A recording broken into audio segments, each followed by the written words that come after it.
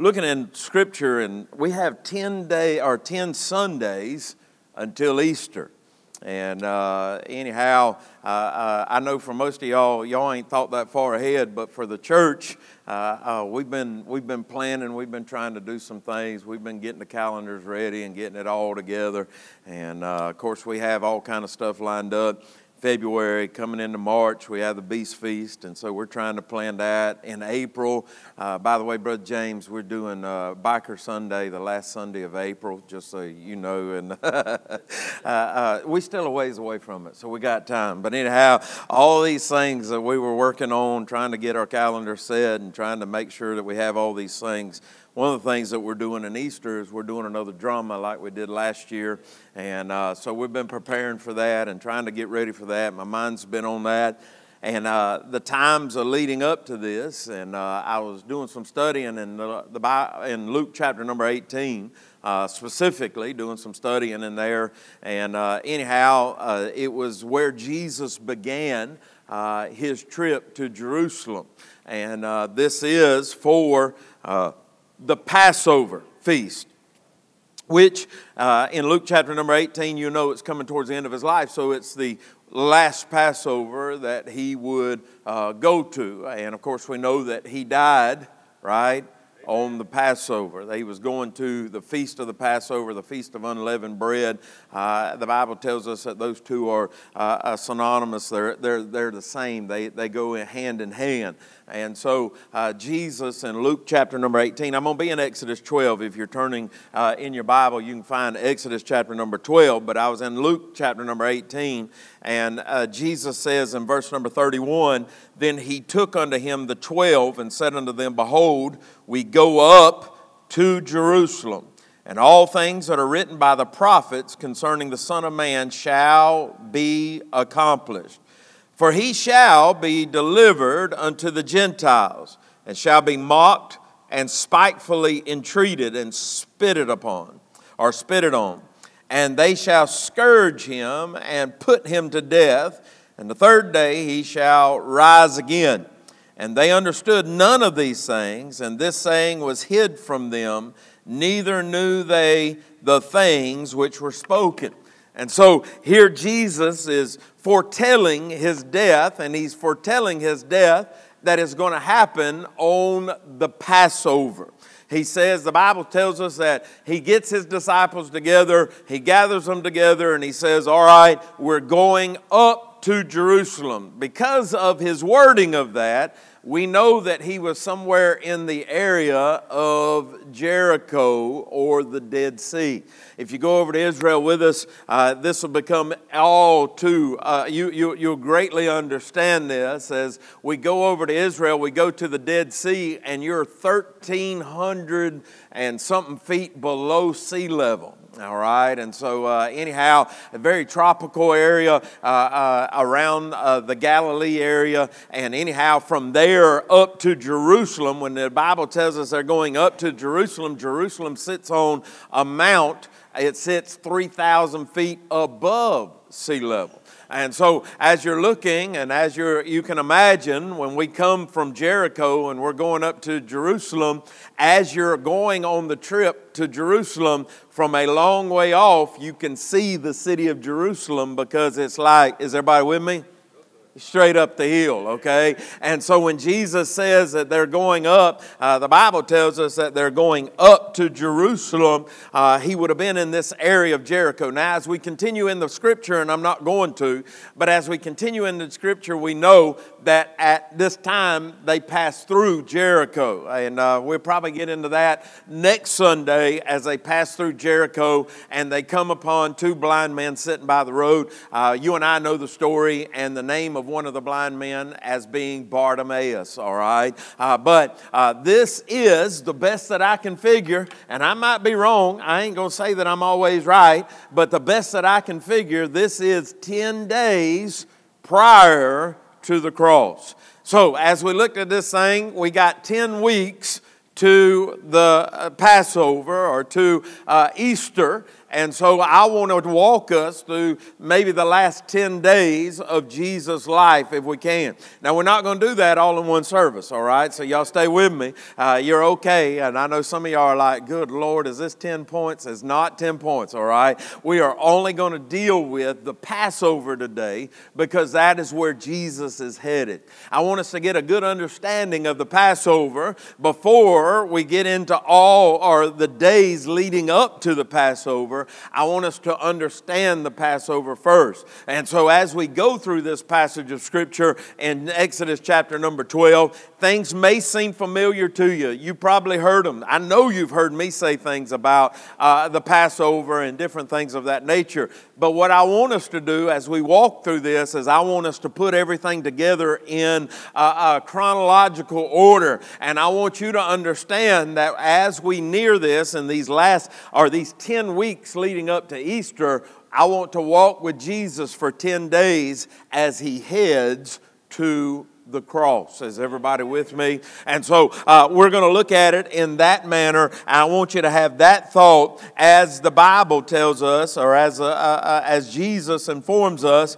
that He is going to Jerusalem for the Passover. Now, for us to understand that, we got to go back to Exodus chapter number 12. In Exodus chapter number 12, God is delivering the children of Israel. All right? At this point, God has created a nation in Israel, and He has created a nation through Abraham, all right? We call him Father Abraham for a reason, all right? The Bible tells us that God made a covenant with Abraham. We call it the Abrahamic covenant, and where God would bless the seed of Abram, all right, which God later changed his name to Abraham, but God would bless the seed of Abram, and He would bless those that bless him and curse those that curse him and make a great nation of him, all right? And from his seed.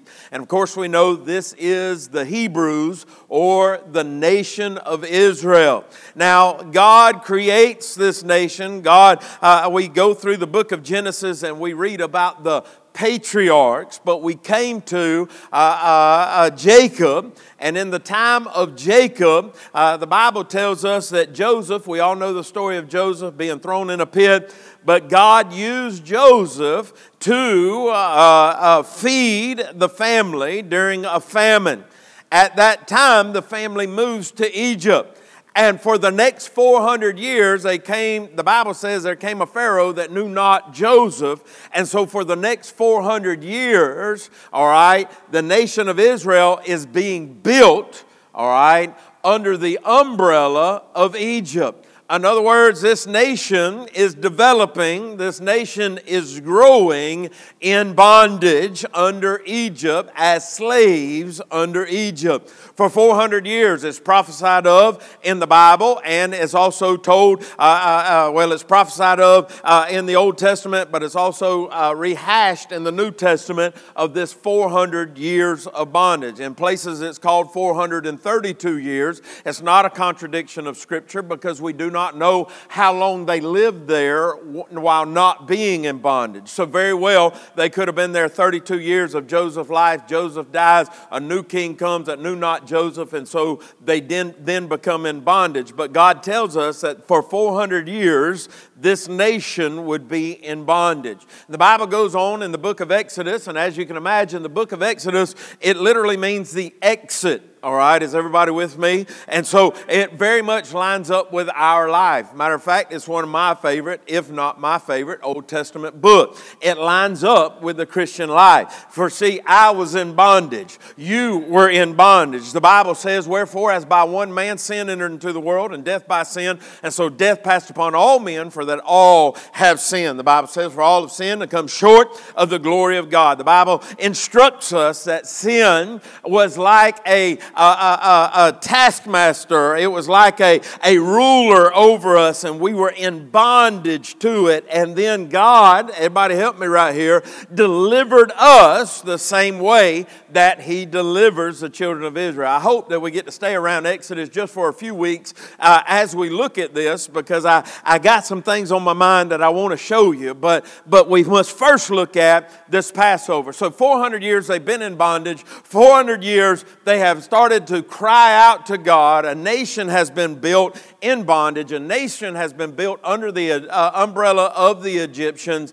And now they cry out to God to be delivered. And so God delivers them through a man. We know this man as Moses, all right? God has an interceder. God has somebody that comes in, an advocate, if you will, and it is his prophet, Moses. He brings Moses there and tells Moses earlier in Exodus that he's going to use him to deliver the nation of Israel. The Bible says that Moses comes before the king of Pharaoh and he says, let my people, God said to tell you to let my people go. And Pharaoh looks at God, or looks at Moses, and he says, who is this God that says I should let you go? He says literally, I do not know who he is. This is what he's saying. I don't know him. This is what, is everybody all right? This is how Pharaoh looks at it. He says, hey, if we could get in the mind of Pharaoh, Pharaoh's saying, I'm God. Who's he think he is? Is everybody all right? Who is this God that I should obey him and let these people go? And so God begins a contest. All right? We know it as the 10 plagues. How many of y'all has ever read about the 10 plagues, right? Well, the 10 plagues, there ain't very many of y'all. How many of y'all read about the 10 plagues? Okay, I just want to make sure. All right, so the 10 plagues, it isn't just a story that's pretty cool, right? It is God in a contest with the gods, little g, and an S on the end of it, of Egypt. So you have Egypt, and they worshipped many gods. They worshipped all kind of gods. They had all kind of idols, and they had all of these things. And Pharaoh said, who is this God? And so God said, I'll show you. Is everybody all right? I will show you who I am. And so there was 10 contests, if you will. I'm not going to go through the contest, but we come to the 10th one, and this is the end all. So God begins, and he goes through this contest, and with each a plague that is brought upon Egypt, the Egyptians now see that God is greater than the God that they worship. Is everybody with me? And so they worship a god, an idol that they think is going to protect them and protect the Nile, and God deals with the Nile. And on and on and on. God shows them that he is greater. All right? And we come to the 10th plague, and it's the catch-all. In other words, this is the one where God is going to show who he really is. All right? And God is sending a plague, and he is going to kill the firstborn of every man, of every animal, of everything in Egypt. Now, what you now to understand is the children of Israel is also in Egypt. And so this plague not only applies to the Egyptians, but it also applies to the Israelites. Matter of fact, the Bible tells us in Hebrews chapter number 11 that it was by faith that they killed the Passover lamb and put the blood on the doorposts. And so it was, is everybody hearing me right now, had they not done that, they would have met the same fate as the Egyptians. All right, because they were in the land of Egypt, and it was a blanket plague, if you will, that covered all the Egyptians, it covered all the Israelites, it covered everybody. But God made a way for them to be delivered. All right? As we look at this morning, I want you to first off, let's read a little bit, but I want you to first off understand that God's wrath was coming upon these people. The Bible tells us, and the Lord, I'm in verse number 1 of Exodus 12, and the Lord spake unto Moses and Aaron in the land of Egypt, saying, this month shall be unto you the beginning of months. It shall be the first month of the year to you. Speak ye unto all the congregation of Israel. This is very interesting wording here. This congregation of Israel leads us into the New Testament and the word that we use called church. And so as you see this is the first time that Israel is considered to be and called a congregation, is brought together as a congregation, but it is a reference that would later we would understand as a church in the New Testament. So he says, speak ye unto all the congregation, and he says, saying, in the 10th day of this month they shall take to them every man a lamb, according to the house of their fathers, a lamb for a house. The Bible says, and if the household be too little for the lamb, let him and his neighbor next unto the house take it according to the number of the souls. Every man according to his eating shall make your count for the lamb. And then the Bible switches it up and says, your lamb shall be without spot or without blemish, a male of the first year. Ye shall take it out of or out from the sheep or from the goats. This simply means that when they use this wording here, when they said a lamb, it referred, and the way that they used it, it was for either a young lamb or a young sheep or a young goat. So no contradiction here. This was the wording that was used back in this time and in their language, all right? And the Bible tells us, it goes on in verse number 6 and says, and ye shall keep it up until the 14th day of the same month, and the whole assembly of the congregation of Israel shall kill it in the evening. And they shall take of the blood and strike on the two side posts and on the upper doorposts of the houses wherein they shall eat it. And they shall eat the flesh in that night, roast with fire, all right, and unleavened bread, and with bitter herbs they shall eat it. Keep going with me if you will. I can't read my Bible. I ain't got enough light, all right? Eat not of it raw, nor sodden at all with water, but roast with fire his head with his legs, and with the purtenance thereof. And ye shall let nothing of it remain until the morning. And that which remaineth of it until the morning ye shall burn with fire. And thus shall ye eat it with your loins girded, your shoes on your feet. Don't stop right here at this verse for a minute. And your staff in your hand, and ye shall eat it in haste. It is the Lord's, is everybody with me right here? Amen. Passover. All right. Now we're going to keep reading. We're going to read to verse number 14, but I wanted to stop on this verse right here because I want you to notice how God had them eat this. It wasn't one of those things where gather your friends together, let's sit around the table and let's eat. The Bible tells us that they were to be ready. They were to have their clothes on, all right? They were to have their shoes on. They were to have their staff in their hand. And they were to be ready.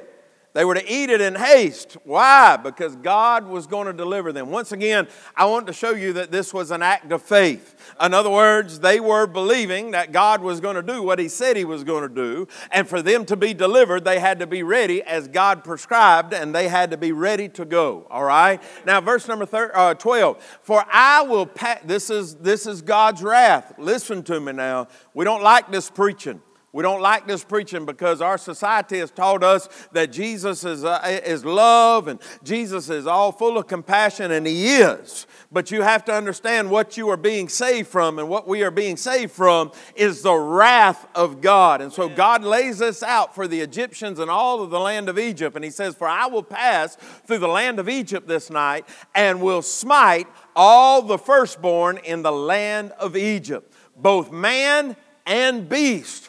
And against all the gods of Egypt. There's this contest. He's being done with it. God's gone through. This is the 10th plague. This is the catch-all. He's going to defeat all the gods. He said, and against all the gods of Egypt, I will execute. Everybody say the word with me.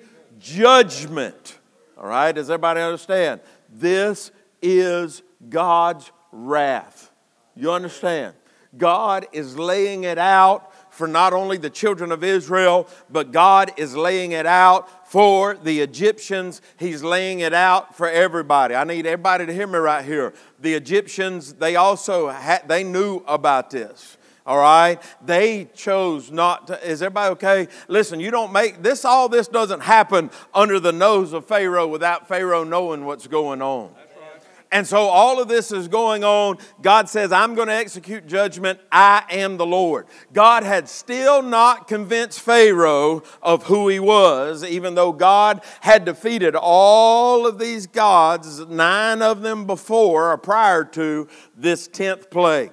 And so the Bible says, Jesus said, or God said, I am the Lord. Verse number 13.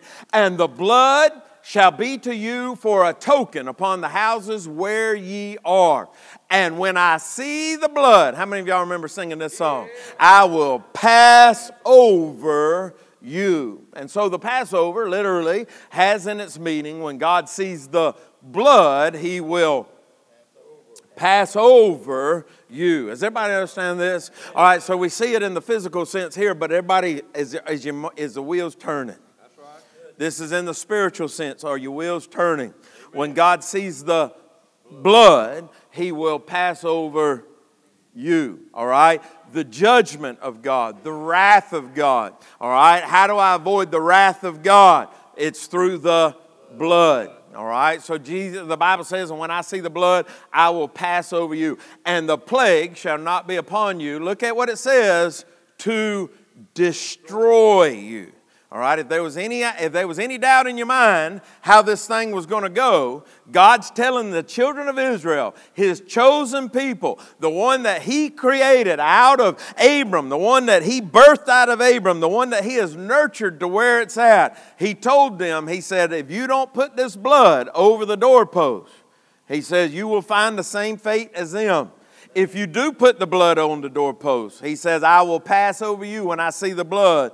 And the plague that is going to be on all of Egypt, all right, it shall not be upon you to destroy you when I smite the land of Egypt. Go to verse number 14, we're done reading. The Bible says, and this day shall be unto you for a memorial, and ye shall keep it a feast to the Lord throughout your generations. Ye shall keep it a feast by an ordinance forever. All right? So, as we move towards the Passover, which is about 10 weeks away, all right, I want you to understand that God is telling the children of Israel that he wants them to remember this night. As we look at this, I want you to see 3 things, and I'm going to be done. I'm going to get you out of here. I'm going to do my best to get you out of here in about 10, 15 minutes, all right? So stay with me. God's wrath we see to begin with. I need you to understand this because God's wrath was coming on them regardless of what they did as far as prayer, regardless of what they did as far as works. In other words, there was only one way for them to avoid the wrath of God. I think that we've watered down Christianity so much and we've watered down salvation so much that we have made it as though we're gaining something when we don't understand that we're being saved from something. In other words, what I'm trying to tell you is God's wrath has already been determined upon man. God's wrath has already been decided. God's wrath has already been set in motion. And the Bible tells us that there's a real place called hell, and there is a real judgment that will come to those that are not under the blood. Jesus told about hell, and he spoke about hell in his preaching more than he did heaven. There's people in this world today that are absolutely trying to convince themselves that God would not send anybody to hell. They're trying to convince themselves that there is not a hell. But the Bible tells us that the man of God, the the man who was God, the Word which was God, and became flesh among us. The Bible says that He tells us that there is a real hell. There is a real judgment, and the wrath of God will be upon those who are God's enemies. Is everybody with me? Now, we don't like that word, but the Bible tells us, can you go to Romans chapter number 5 and go to verse number 8? We're going to read 8, 9, and 10. The Bible tells us that there is a time where you and I were the enemies of God. This wrath is not on God's people. It's not on God's children. It's on God's enemies. So Romans chapter number 5 and verse number 8, it says, "But God commendeth His love towards us, and that while we were yet sinners, Christ died for us." Everybody say amen. Verse number 9, "For if much more then, being now justified by His blood, we shall be saved from wrath." Everybody say it real loud. We shall be saved from wrath through Him. Now verse number 10, look at verse number 10, because we always stop at verse number 9. "For if, when we were enemies." See, the wrath of God was on God's enemies. Amen. Paul lays it out and tells us that there was a time, and if you're not saved, I need somebody to help me. You ain't a child of God. You are at this time an enemy of God. I ain't saying that to make you mad, and I ain't saying that to get you to turn away from God. I'm just letting you know how God views it in the Bible and what God says about it. It says, "For if, when we were enemies, we were reconciled to God by the death of His Son, much more being reconciled, we shall be saved by His life." I want you to understand that the wrath of God has been determined. It is coming to the enemies of God. And if you aren't saved today, you are one of those enemies. Amen. But I need you to hear me now. Don't get all upset right now, because here's a good thing. Here's a good thing.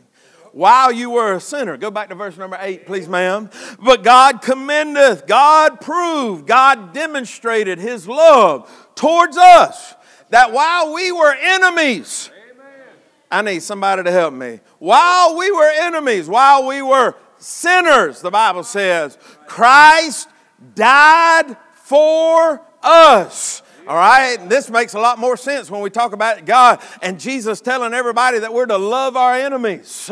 Hey, no greater love and no man than this, that a man lay down his life for his friends. I got news for you. There's greater love than that. He laid down His life for His enemies.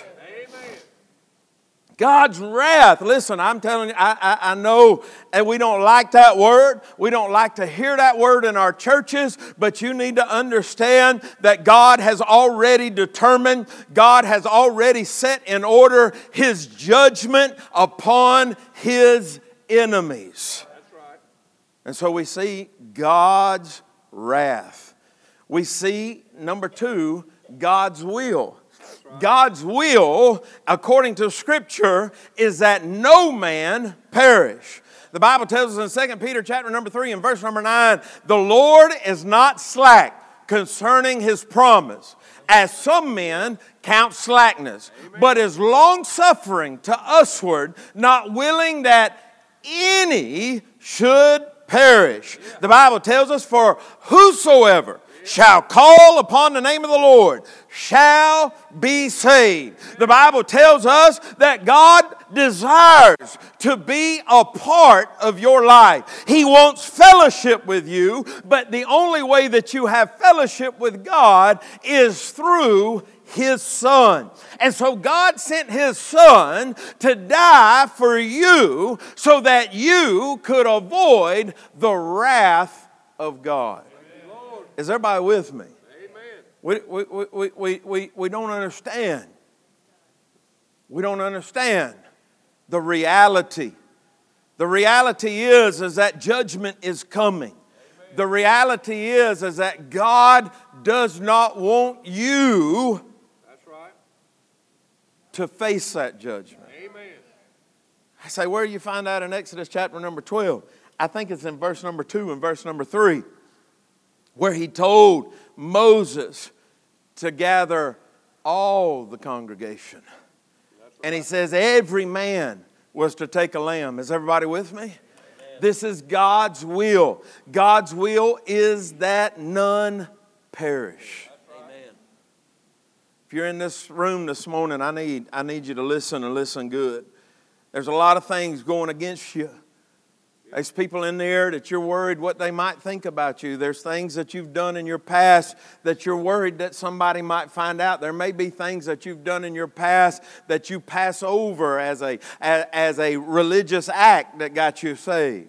I've heard all kind of stories. I've heard people tell me that they've gotten wrecks on the side of the road and that they seen some angel and that was when God saved them. That is not when God saved you. That's right.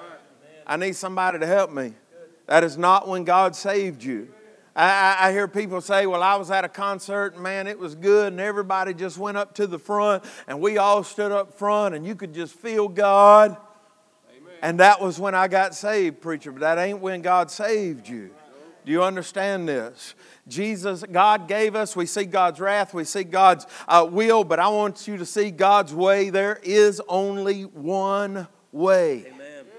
And that is through a Passover lamb, which 1 Corinthians chapter number 5, Miss Tracy, and verse number 7, it is only one way. 1 Corinthians 5, verse number 7. There is only one way. All right? I want you to look at what the Apostle Paul, as he writes to the church at Corinth, he says, purge out therefore the old leaven, that ye may be a new lump, as ye are unleavened. For even Christ, our Passover, is sacrificed for us. Do you understand? God was foretelling the way of redemption all the way back in Exodus chapter number 12. Amen.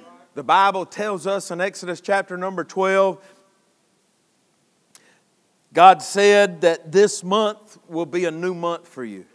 I need some Christians in here that know that when you got saved is when your life began. It was a time of beginnings. And God says in the second verse, this month shall be unto you the beginning of months. And then the Passover would begin on the 10th day. The Bible says on the 10th day that they were to take a lamb. The Bible says they were to choose out a lamb. I'm thankful this morning that from the foundations of the earth, it was foreordained that Christ is our Passover lamb. I say, preacher, why does that matter? Because if anybody else would have died on that cross, you and I would still be in our sin. The Bible tells us that he was born of a virgin. The Bible tells us he lived a life without sin. It is very significant because his blood was divine blood. His blood was blood without sin. His blood was uncorrupt. So when God sees his blood, he'll pass over us. The Bible tells us in John chapter number 1 and verse number 29, the John the Baptist, as he was baptized and looked up and he seen Jesus and he said this, behold, the Lamb of God that cometh to take away the sins of the world. John recognized him as the Lamb. John is one of the only ones that called him. John and Simon Peter were the only ones in Scripture that wrote out in their books and called him the Lamb. He understood that there was a lamb that was coming. The Passover was just a foretelling or a foreshadowing of one that was to come. A lamb, according to the Bible, that was without blemish, that was without spot, according to the Bible. They had to have, their lamb had to be without blemish, it had to be without spot, and it had to, according to the Scripture, die on the evening of the Passover. Now, 10 days they were to take. On the 10th day they were to choose out this lamb. We're going to get into this because we're going through the 10 days. But on the 10th day of the month they were to choose out that lamb. And then on the 14th day they were to kill that lamb. Now listen, everybody with me right here. The purpose of this was the lamb was to live with them and their family for 4 days. That meant when they killed the lamb, they had some skin in the game. There would be a love for that lamb. They would be mourning for that lamb when they had to kill that lamb. And Jesus came, born of a virgin, lived on this earth 33 years, and He shows us in 4 different Gospels that He is without sin, amen, and without blemish. And the Bible tells us, as we get closer to Jerusalem, we'll see it, the Bible says that Jesus entered into Jerusalem on the 10th day. That's right. He presented Himself. We call it the triumphal entry. But this is where Jesus presented Himself as King, and they rejected Him. 4 days later, He would hang on a cross as the Passover lamb. Amen. See, the Bible, it fits together so perfectly. God showing us Amen. all the way back in Exodus That's right. that His wrath was coming, Yep. but that His will was that none perish, and that He would make a way. That's right. And that way was His Son, the perfect Lamb of God, the precious Lamb of God, who the Bible says was killed on the evening.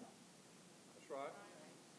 See, He was killed in the evening. The Bible tells us that they were to kill, in verse number 6, the whole assembly, and you shall keep it until the 14th day. That's 4 days of the same month. And the whole assembly of the congregation of Israel shall kill it in the evening. That's right. The Bible tells us, as we go through, and we will go through the timeline of Jesus, that He died in the evening for our sins. Amen. Is everybody with me? Thank you, Lord. If you're in here this morning, I need you to hear me. We're approaching the Passover. But I want you to understand the Passover. God has set it in motion all the way back in Exodus. And He's told us of coming judgment. He's told us through Scripture that His will is that none perish. Amen. And He's told us through Scripture that there's only one way. That's right. Jesus said, verily, verily, I say unto you, Yeah. I am the way, the truth, and the life. Yeah. No man cometh unto the Father but by me. Amen. This 10th day, as Jesus begins towards Jerusalem, I didn't read it because I didn't want to get into preaching it. But there was a rich young ruler that came to Jesus. And he said, what must I do to inherit eternal life? What do I have to do? Jesus says, obey the commandments. Keep the commandments. And He says, I've done all those things. I've done all these things from my youth. You know what He's saying? He said, I went to church. That's right.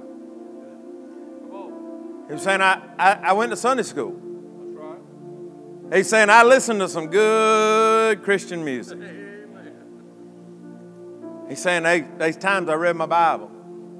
He was saying there was times that I prayed. This is what he was saying. I need everybody to understand me. This is what he was saying. And Jesus said this, one thing thou likest. He says, sell all you have, give it to the poor. And He says, and follow me. That's right. Come on. The Bible says that rich young ruler went away sad because he had many possessions. We look at that as a church and we say, man, he was a prince and he had millions of dollars and everything else. But I want you to know something. I don't believe he was any richer than any of us. That's right. Come on. I need somebody to get out of our mentality that we're poor if we ain't got nothing. You and I got shoes on our feet, clothes on our back, a roof over our head, a cars to drive. I mean, we got things they never even dreamed they'd have. Amen. Well, one thing that we have that this man had that I'm worried about in our church, I'm worried about in the church today, and I ain't talking about just ours, but in every church. We have religion. Come on. Amen. Come on now. have religion. We have the belief that we can somehow earn the favor of God. And our churches have failed to teach the wrath of God. Amen. And the fact that you and I, as sinners, are enemies of God. Good. God's given a Passover lamb. That Passover lamb is Jesus Christ according to Scripture. That's right. And this morning, He is the only way to salvation. Amen. Preacher, I prayed a prayer. Man, I prayed a lot of prayers when I was lost. Amen. I need somebody to help. Come on, I need somebody to help me. I'd break the law. Is everybody all right? I was bad about it. I ain't going to lie about it. I break the law. I wouldn't steal nothing from you, but I break the law. And I knew just enough about Jesus to know I needed to pray and ask for forgiveness.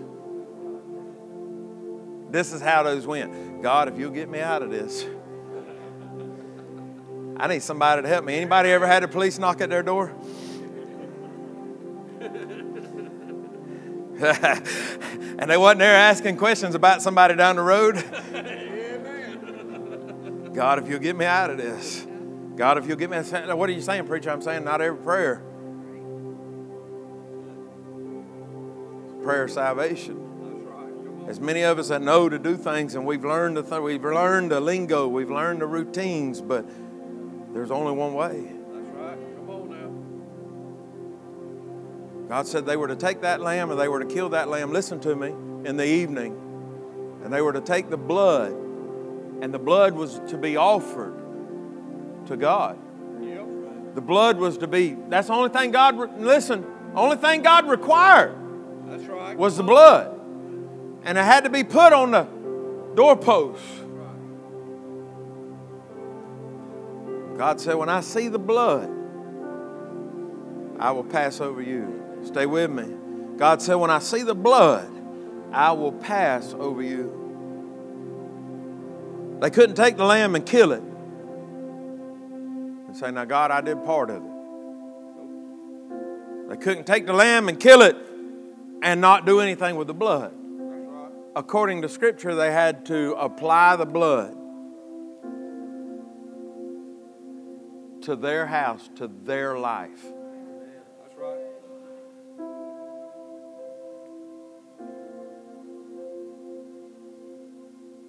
It's not good enough, listen, that Jesus died for all. That's right. Come on. That's right. It's not good enough that Jesus died for all. That's right. But the Bible says He died for the sins of the world. Yep. The Bible says, for God so loved the world that He gave His only begotten Son, that whosoever shall not perish, but have everlasting life. That rich young ruler shows us he walked away sad. Jesus didn't run after him. That's right. Come on now. A religious man who was unwilling to trust the one way that God decided. Amen. It's not good enough you know about Him. That's right. It's not good enough you read about Him. That's right. It's not good enough is everybody with me? That you had some religious experience. If the blood's not applied to your life, you're still in danger of the wrath of God. But an innocent lamb hung on a cross for you 2,000 years ago, listen, and took the wrath of God upon Himself so that you could go free. Thank you, Lord. Roasted with fire. Fire in your Bible is always judgment. That's right. The judgment came on the lamb in Exodus chapter number 12. That's right. The judgment came on the Son.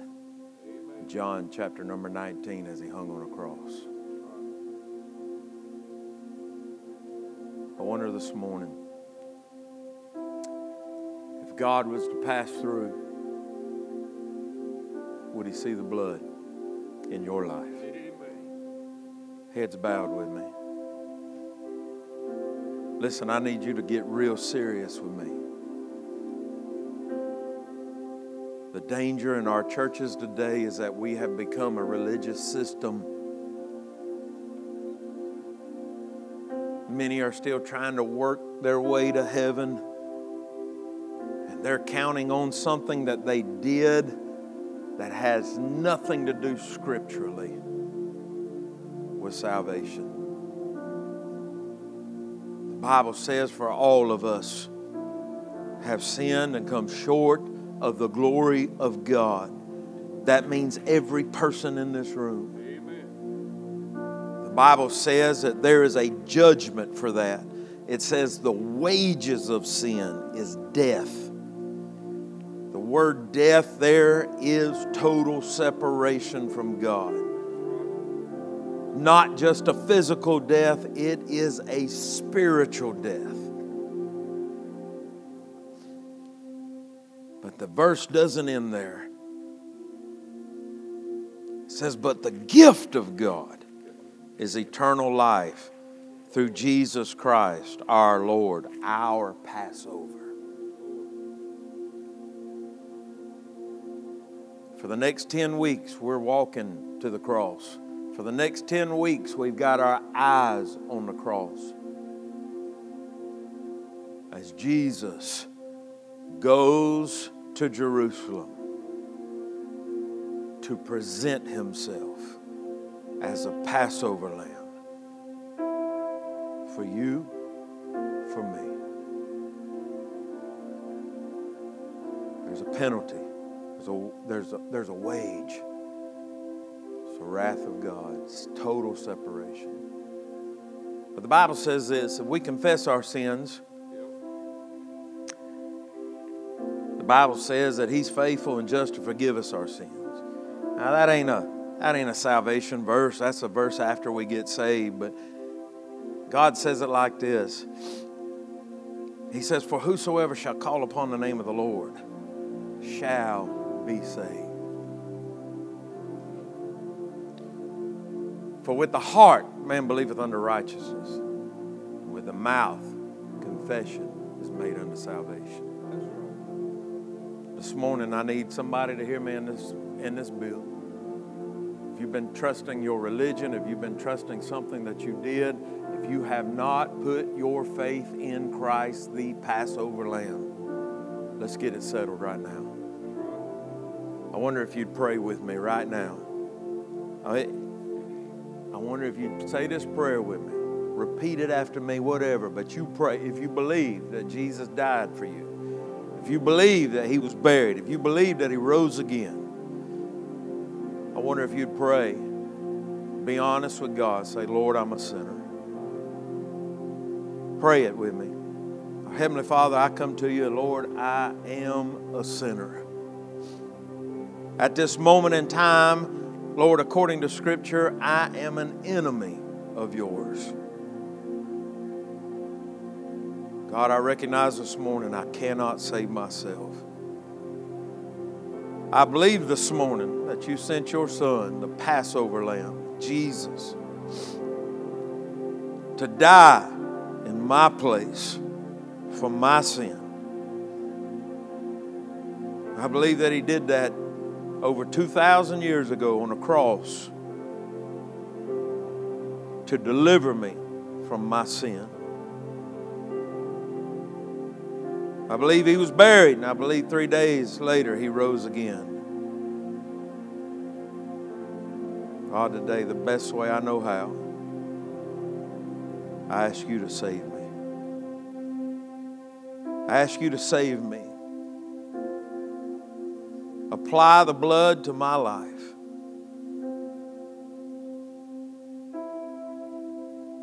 Change my life. In Jesus' name I pray. Head still bowed. If you prayed that prayer with me or something similar, I want you to just lift your hand up right where you sit and say, Preacher, I prayed that prayer. I asked God to save me this morning. Is there anybody in the building to be honest with me? I'm not going to embarrass you. Is there anybody like that? Let's quit playing games, folks. I see it. I see it. Thank you. Anybody else? Anybody else?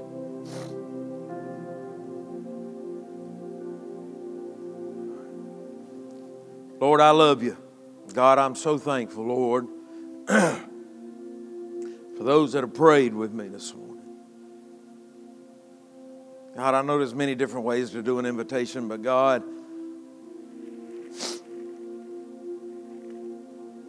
I know you made salvation simple for us. It wasn't simple for you. It wasn't easy. It wasn't free for you. God, I thank you, Lord, for the work of the cross. Lord, I thank you. I can raise my hand with so many others in this building and say, we have trusted you as our Savior. And Lord, now we give you thanks for others that have done it today. God, I pray, Lord, that as we go our separate ways, Lord, that you will, Lord, help us to be reminded as we walk through the next 10 weeks that according to the prophet Isaiah, you set your face as a flint, unstoppable, unmovable, as you made your way to the cross to die for us. Thank you for loving us. Thank you for providing a way for us to have eternal life. Thank you for our Passover Lamb, Jesus Christ. Lord, may we live our lives in accordance to your will, seeking to please you for what you have done for us. In Jesus' name we pray. And the church said, amen.